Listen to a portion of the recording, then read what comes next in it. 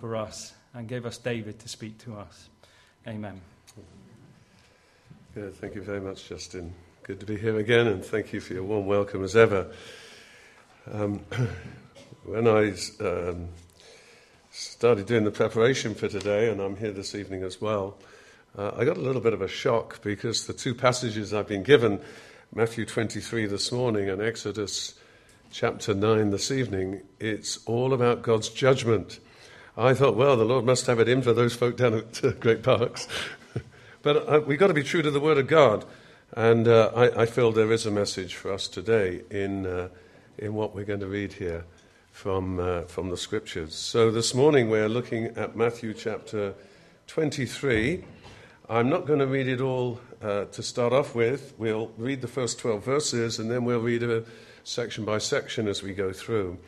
Matthew's Gospel, chapter 23, commencing at verse 1. Then Jesus said to the crowd and to his disciples, "The teachers of the law and the Pharisees sit in Moses' seat. So you must obey them and do everything they tell you. But do not do what they do, for they do not practice what they preach. They tie up heavy loads and put them on men's shoulders, but they themselves are not willing to lift a finger to move them. Everything they do is done for men to see. They make their phylacteries wide and the tassels on their garments long. They love the place of honor at banquets and the most important seats in the synagogues. They love to be greeted in the marketplaces and to have men call them rabbi. But you are not to be called rabbi, for you have only one master, and you are all brothers. And do not call anyone on earth Father, for you have one Father, and he is in heaven. Nor are you to be called teacher, for you have one teacher, the Christ. The greatest among you will be your servant, for whoever exalts himself will be humbled, and whoever humbles himself will be exalted." So the Lord is really, really giving it to them. In the previous chapters, and you would have seen these, I expect, or gone through these in recent weeks, the Lord is answering all his critics. We've had the triumphal entry into Jerusalem, Palm Sunday. The Lord is now in Jerusalem, and within a very few days, he's going to be crucified. All the various branches of the establishment, the scribes, the Pharisees, the Sadducees, they've all come and tested him to try and trip him up, to show that he's an imposter. And Jesus has silenced them all. They could not stand against the wisdom and the authority by which he spoke. And now, having silenced them all, he now then begins to say what he feels. And in this chapter in particular, we have the Lord speaking in judgment against the religious establishment of his day. And in a moment, as we carry on reading, there are 7 great criticisms of the so-called people of God at that time. And we have to go through those this morning. But the Lord is introducing the criticism he has to make about them and what's going to happen to them because of their attitude and because of their lifestyle and because of what they're doing. Then he says that this is God's time of judgment upon the whole edifice of these people that sit in Moses' seat. Now, what does it mean, Moses' seat? Well, we're going to look at this a little bit more tonight, but if we study Scripture, we see that the history of humanity has been divided into different eras or ages or dispensations. Not everyone likes the word dispensation, but I do. It's a good word. But you can have eras, you can have ages, and if we look at God's dealings with humanity since the creation right through to the end of time, we see 7 different eras, dispensations if you like. And when the Lord was here, and in immediate aftermath, there is a change of era, a change of dispensation. And when the Lord came, it was the end of what we call the age of law, established years before, centuries before, by Moses, when God brought the children of Israel out of Egypt and into the promised land. He gave them the rules of worship, of social interaction, of morality. We call it the age of the law. And he gave prophets, he gave priests, he gave various people to look after his people during that time. And the Pharisees and these people that the Lord is addressing is at the tail end of that whole history that's been going on for about 1,500 years or so. Well, we know that after the Lord's death, resurrection, and ascension, the Holy Spirit came and there was a new era dawned, the day of Pentecost. And that's the church age. And we're in the church age. It's been going on now for 2,000 years. But each of the different ages, and this evening I will go through the different ages, but not this morning. I just want to look at these two. The age of the law, which was coming to an end, and the age of the church, or the age of grace, which was just about to start. But in all the different eras of human living under God's dispensations, there is a period of judgment at the end of each age. This evening we have to look at the period of judgment at the end of the previous age, the plagues of Egypt. But the judgment at the end of the age of the law was what Jesus is talking about here. And he's talking about the judgment that these people deserve because they were supposed to be God's workers, God's people, and they had completely denied every part of that work that God had given them to do. The importance for us is this, that at the end of the church age there will also be a period of accounting, a judgment period. And the Bible is telling us very, very clearly that that day is going to happen very quick, very soon. We call it the tribulation. I don't believe the church, those who are truly belong to Jesus, will go through the tribulation. But that's the era of time in which we live. Indeed, in the very next chapter, which I'm not dealing with, I've been asked to deal with 23, but in 24, and I'm sure you'll be looking at this in due course, the disciples come up to Jesus and say, well, what are the signs at the end of this age? And in chapter 24, the Lord not only gives them the signs that will just be round the corner for them of God's judgment on their era, but he then moves on through history to show the signs when we come to the judgment at the end of the church age. That's all in chapter 24. So in the same way as the Lord was rounding on his people and said, you have failed, you've got it wrong, you've messed up. So is there anything for us today as we reach the end of the church age that we need to take on board? And that's what's on my heart to share this morning. So here we have the Lord. He's saying, you sit in Moses' seat. You're the people that have held that particular way of God's dealing with humanity that started with Moses and has continued right through what to us is the bulk of the Old Testament times. And you have failed, and God is going to call you to account. You are going to come under condemnation. You are going to come under judgment.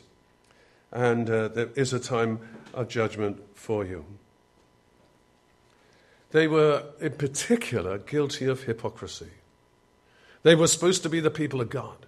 They were supposed to be the leaders of the nation who were demonstrating to the nation God's standards, God's holiness, God's righteousness, and God's goodness, and God's love, and his mercy and grace.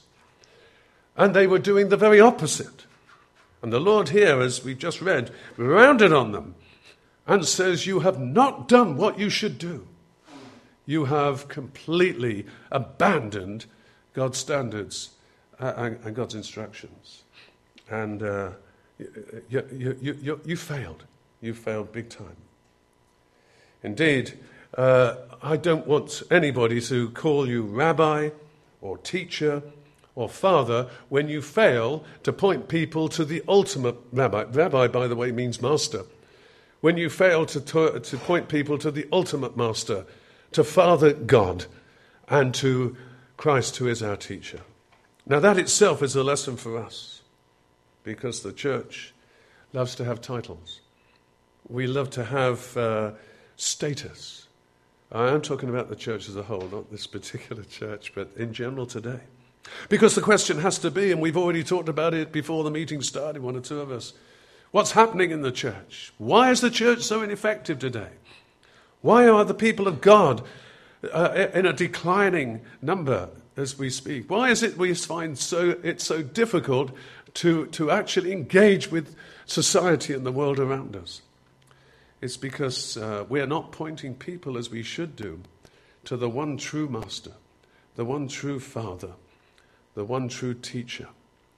Indeed, in many churches, you don't get taught the word of God at all today. It's not the proclamation of God's word. Thus says the Lord. And apart from our fellowship and our meeting together, the church's job in this age is in particular to tell the world what God is saying. He is the master. He is the teacher. He is the father. And we're not telling the world what God is saying today. We're listening to the world and trying to adapt to the world's ideas and not telling them who God is, what He said. We are those who are called to be the mouthpiece of Almighty God, our Creator. And so there is a similarity between what's going on here in Jesus' time and what's going on today.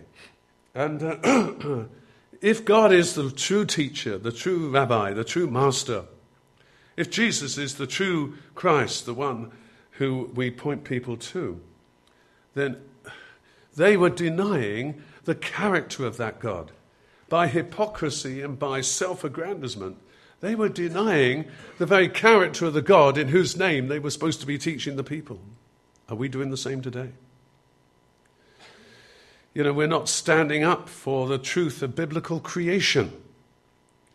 And Paul says in Romans chapter 1, because we're going along with the ethos of the day, we're denying God's eternal power and His divine nature.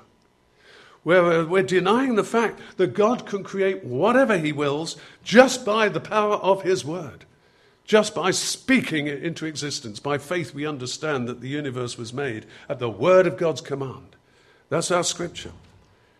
And by just saying that God has, He's limited by the laws of the universe and so on, we're bringing God down to the level of man's understanding. Instead of saying, listen, God is able to do whatever He wants to do and whatever He has promised to do. He is Almighty God. And in particular, He is going to overrule the laws of nature to achieve His purposes. And He did before. In creation, He'll do it again. We've denied the character of God by the way we've adapted to all sorts of morality, to all sorts of man-made ideas of lifestyle and so on today. And we're not demonstrating to the world the holiness of God, the righteousness of God, the justice of God. And that's where we're falling short, as they did. So the Lord is addressing this issue. God gave you authority to look after this nation and through Israel to declare to the world the character of God. You failed. And therefore you're going to have judgment. And maybe on the church today we've come to this point where the Lord is saying, I can't use you. And church after church after church is closing down. Ministry. I believe that Billy Graham's passing earlier this year marked the end of an era. Since the Second World War, we've had a great explosion of evangelism. Remember in the 50s and the 60s, the 70s. We used to take our young people up to Colston Hall one Saturday evening a month in Bristol. I live in Bridgewater. And Colston Hall actually jam-packed with young people for rallies once a month. Large Sunday schools. The gospel being preached in church and chapel after church and chapel. And where's it gone now? We're in a terrible situation. And the Lord is speaking to us as He's speaking to them in their day. Let's just see what He points out to these people as we look at these 7 woes or criticism or condemnations. First of all, in verses 13 and 14. Woe to you, teachers of the law and Pharisees, you hypocrites! You shut the kingdom of God in men's faces. You yourselves do not enter, nor will you let those enter who are trying to. And they were keeping people away from the kingdom of God by promoting a false idea that you've got to have a certain status, come from a certain strata in society. You've got to come from the right side of the tracks in order to be acceptable to God. And others, we just abandon them. And they're beyond the pale. Where's the love that we should have for everyone? Very often our churches are so middle of the road, middle class, and so on. Have we got that heart for the lost?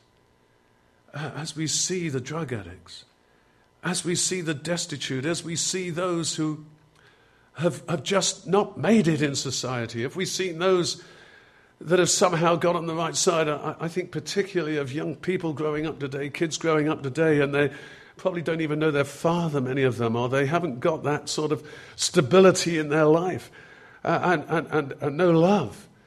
And then in their teenage years, they just go off the rails. And we criticize and we condemn. Well, yes, the law needs to be met, but what of our hearts? Lord, we just pray for these broken lives, for these people that are so helpless because they haven't had the human experience that they deserve as human beings in upbringing and so on, because of our wayward and fractured society. Do we realize that we're creating such a mess of brokenness, and we're just not praying them into the kingdom? We're just not yearning for God to move in power like Isaiah. Lord, rend the heavens and come down again. And the brokenness all around us. And these Pharisees say, oh, no. I'm much better than that poor publican there. And I'm grateful that I'm not like them. And that's the sort of people they were. And Jesus is saying you're condemned because you're criticizing others and keeping them out of the kingdom by your attitude. And the gospel needs to go to the whosoever will and to all. And we need to have that heart of compassion for all around, whatever their circumstances. And then verse 15, the second woe. Woe to you, teachers of the law and Pharisees, you hypocrites! You travel over land and sea to win a single convert, and when he becomes one, you make him twice as much a son of hell as you are. They were engaging in personality cults. They wanted their own followers, those who would look to them and them alone instead of pointing them to God. Are we guilty in the church today of having personality cults? Of having followers of this particular guru or that particular person?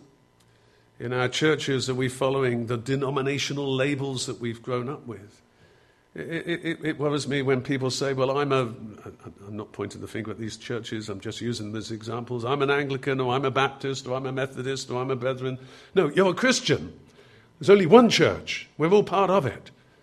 And God's standard is that within an area, we're all part of the one church. And God has given his gifts to everyone within that area. But we like our labels, we like our followers. And the Lord is saying, you make every effort to get one proselyte, and then he's yours. No, they should be Christ's, as we look at the comparison with the church. And so there's this personality cult going on. And then thirdly, the third woe, verses 16 to 22. Woe to you, blind guides! You say, if anyone swears by the temple, it means nothing. But if anyone swears by the gold of the temple, he is bound by his oath. You blind fools. This is Jesus speaking, by the way. You blind fools. Which is greater, the gold or the temple that makes the gold sacred? You also say, if anyone swears by the altar, it means nothing. But if anyone swears by the gift on it, he is bound by his oath. You blind men, which is greater, the gift or the altar that makes the gift sacred? Therefore, he who swears by the altar swears by it and everything on it. And he who swears by the temple swears by it and the one who dwells in it. And he who swears by heaven swears by God's throne and by the one who sits on it. And so the material trappings of religion was more important than God. all the gifts that we have, the gold that we have. Yes, that's the important thing. The facade, the glory. That's far more important than the God that gave us those things in the first place, and the God in whose house these things are to be found. He says you're looking at the objects, the material objects of religion, instead of the true nature of faith, which is to adore the God who created us and to worship the Christ that saved us. And how much of the church today is so much bothered with all the artifacts, the wealth, the art, the artistry, the architecture, and so on. And I appreciate good architecture and all the rest of it, the music, as much as the next. But that's what Christianity is known for now in so many areas. Not the humility, the humbleness, the lowliness, and the fact that we're just people of God. We've just sung about, blessed be the name of the Lord, even in poverty, even in bad circumstances. We quoted Job. The Lord gives, the Lord takes away. Blessed be the name of the Lord. We're here to show that our lives are not bound by the riches of the church, by the wealth of our traditions, but by the relationship we have with Almighty God. And that was what Jesus was condemning them for. Verses 23 and 24. Woe to you, teachers of the law and Pharisees, you hypocrites! You give 1/10 of your spices, mint, dill, and cumin, but you have neglected the more important matters of the law, justice, mercy, and faithfulness. You should have practiced the latter without neglecting the former, you blind guides. You strain at a gnat, but swallowed a camel. Excuse me. This is a very important one, actually, because here the Lord is talking all about the tithes. They've forgotten the real purpose of the law, which includes tithing, and changing it into just legalism. The law of tithing was this, very briefly, that they were to regard, in the Old Testament under Moses, they were to regard 1/10 of their income as God's portion. It wasn't theirs to give to God. It was given to them by God to use as he had instructed. And there's a lovely study of tithing in the Old Testament. And 2 years out of 3, they were to take that 1/10, which often was in the form of animals or produce, not just cash, in that sort of society. They were to take it to the temple in Jerusalem, and it was to be used for the support of all those people that ran the temple and ran the worship of the whole nation, and also to distribute amongst the poor of Jerusalem. 2 years in every 3.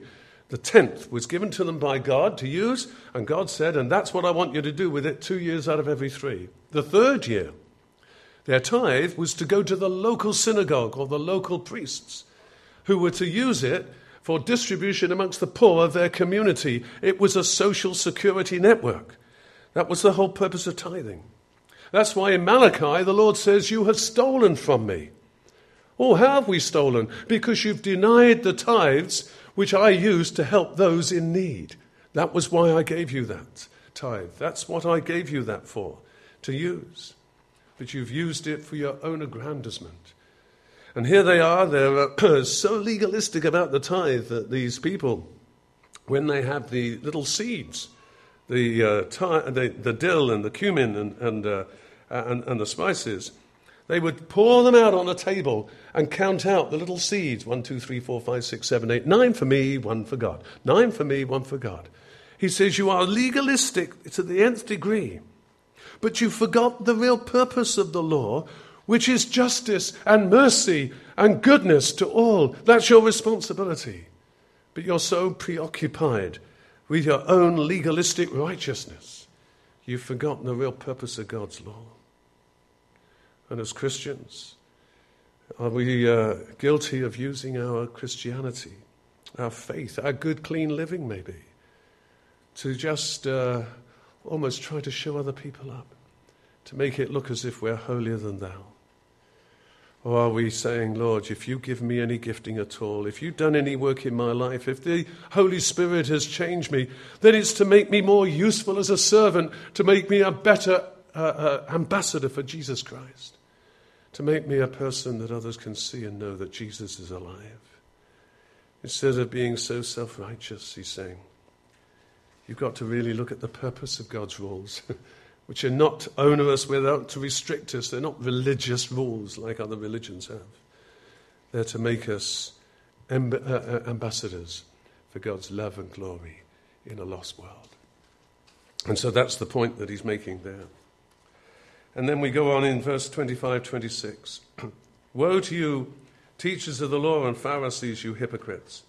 You clean the outside of the cup and dish, but inside they are full of greed and self-indulgence. Blind Pharisees, first clean the inside of the cup and dish, and then the outside will also be clean.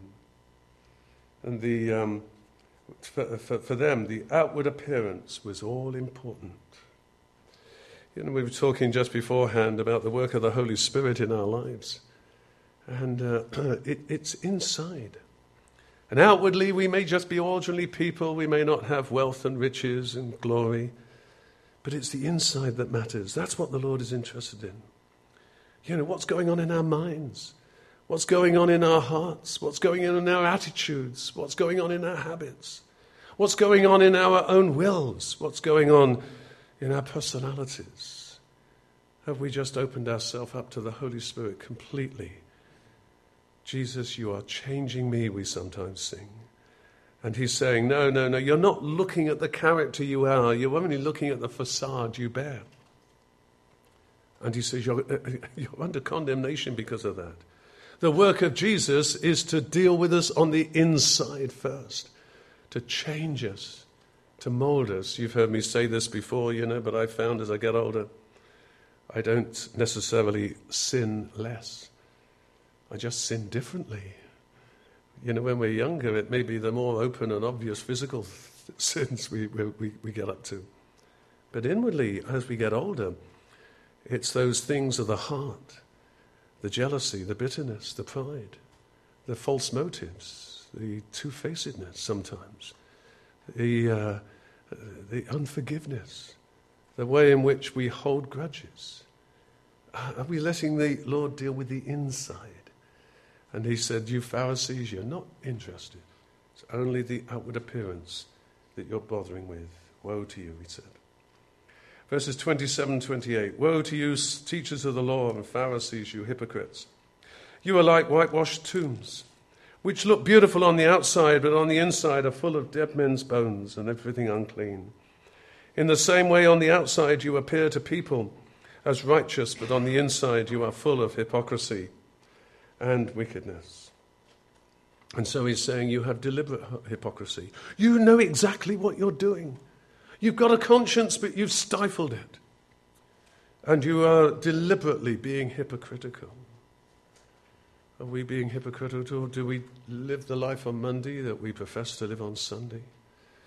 Is there any taint of hypocrisy in our walk with Jesus? Are there areas that we'd rather other people just don't know about? The Lord knows. We've said that already. He knows every hair on our head, as Kevin was saying in his prayer. And it's that hypocrisy that the Lord is getting at in this one. You're hypocrites. And you present lovely exterior, but you just don't care about what's going on inside. And then 29 to 32 is the seventh condemnation, the seventh woe. Verse 29. Woe to you, teachers of the law and Pharisees, you hypocrites! You build tombs for the prophets and decorate the graves of the righteous. And you say, if we had lived in the days of our forefathers, we would not have taken part with them in shedding the blood of the prophets. So you testify against yourselves that you are the descendants of those who murdered the prophets. Fill up, then, the measure of the sin of your forefathers. And the Lord's seventh condemnation is you're following in the footsteps of those you condemn. You're doing exactly what they did. You're saying, oh yes, yeah, we won't like them. But you read Isaiah chapter 1. Not now. It's almost the same as what the Lord is saying here. The Lord says, I've had enough of the falseness. I've had enough of the artificiality, the superficiality. I've had enough of it. If you hold up hands in prayer, I'm not going to listen to you anymore. This is all in Isaiah chapter 1. He said, because you don't mean it. It's not real. There's no power in it. And it's only hypocrisy. I'm fed up with it.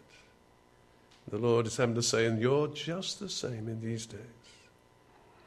The Lord's saying this, not necessarily to condemn us, but to ask us to say, well, are we showing any signs of what they were condemned for?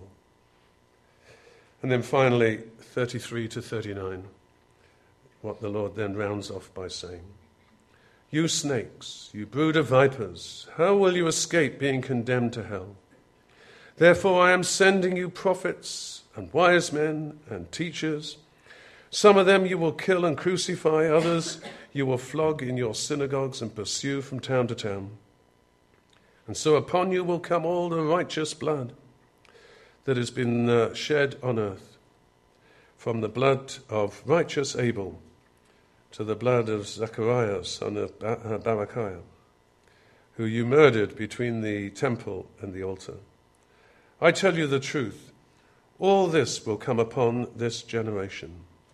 O Jerusalem, Jerusalem, you who kill the prophets and stone those who sent you, those sent to you, how often I have longed to gather your children together, as a hen gathers her chicks under her wings, but you were not willing. Look, your house is left to you desolate. For I tell you, you will not see me again until you say, blessed is he who comes in the name of the Lord. And so the Lord says, yes, I've been very straight with you. I've told you like it is, but I love you. I love you just as you are. Oh, how I would have gathered you.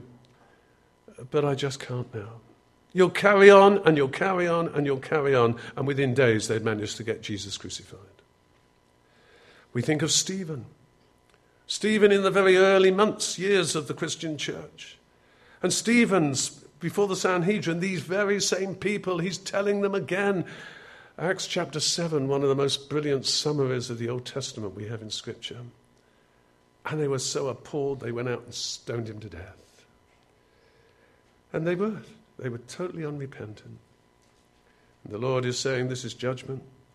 You're going to lose your land. You're going to lose your city. You're going to lose your temple. And that's exactly what happened to them in the next 40 or 50 years. By the way, it's not that Israel was cast off forever. They were dispersed to the four corners of the earth, those who sat at Moses' seat, the descendants of Israel. But God's promises are yea and amen. And he did say, and it's been repeated time and time again in Scripture, yes, they would face the judgment on the era that they had, and they did, within decades of the Lord's death and resurrection.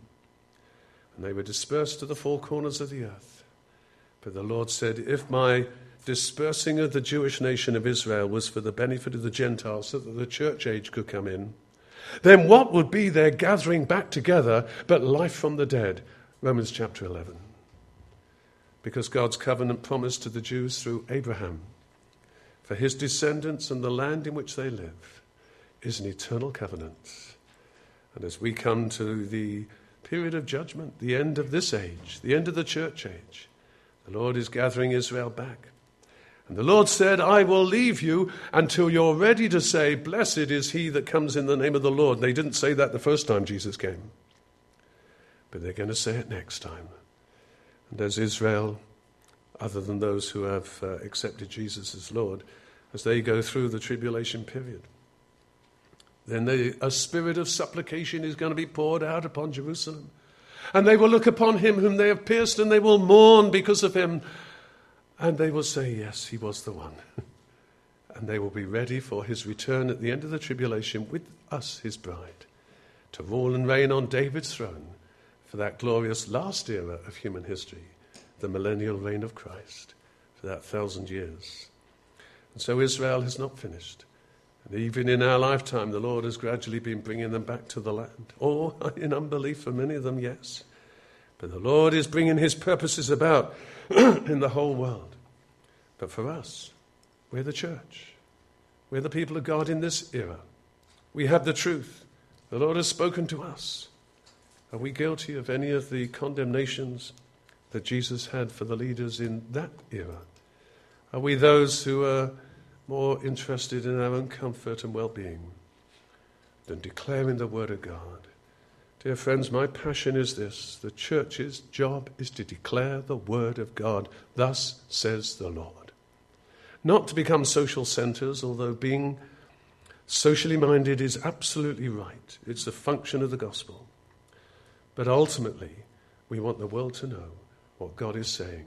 And because those Pharisees and so on were not preaching it, Jesus preached it to the crowds, to the multitudes there in Jerusalem, and said, this is the condemnation on this age. May we still have that sense of repentance for the way in which we failed to declare God's glory. Rather seeking God for the blessings that we have, that we want, instead of saying, Lord, may we be the people that you can use to speak to the world. And when we have that attitude, once again, I'm sure the anointing of the Holy Spirit will really come upon the church, even in these last days, before we enter a time of judgment on this age. May the Lord bless you as you consider these things. It's God's word, and it's God's word to us today. May the Lord bless you. I'm very grateful to the musicians for changing the last hymn, which we're now going to have.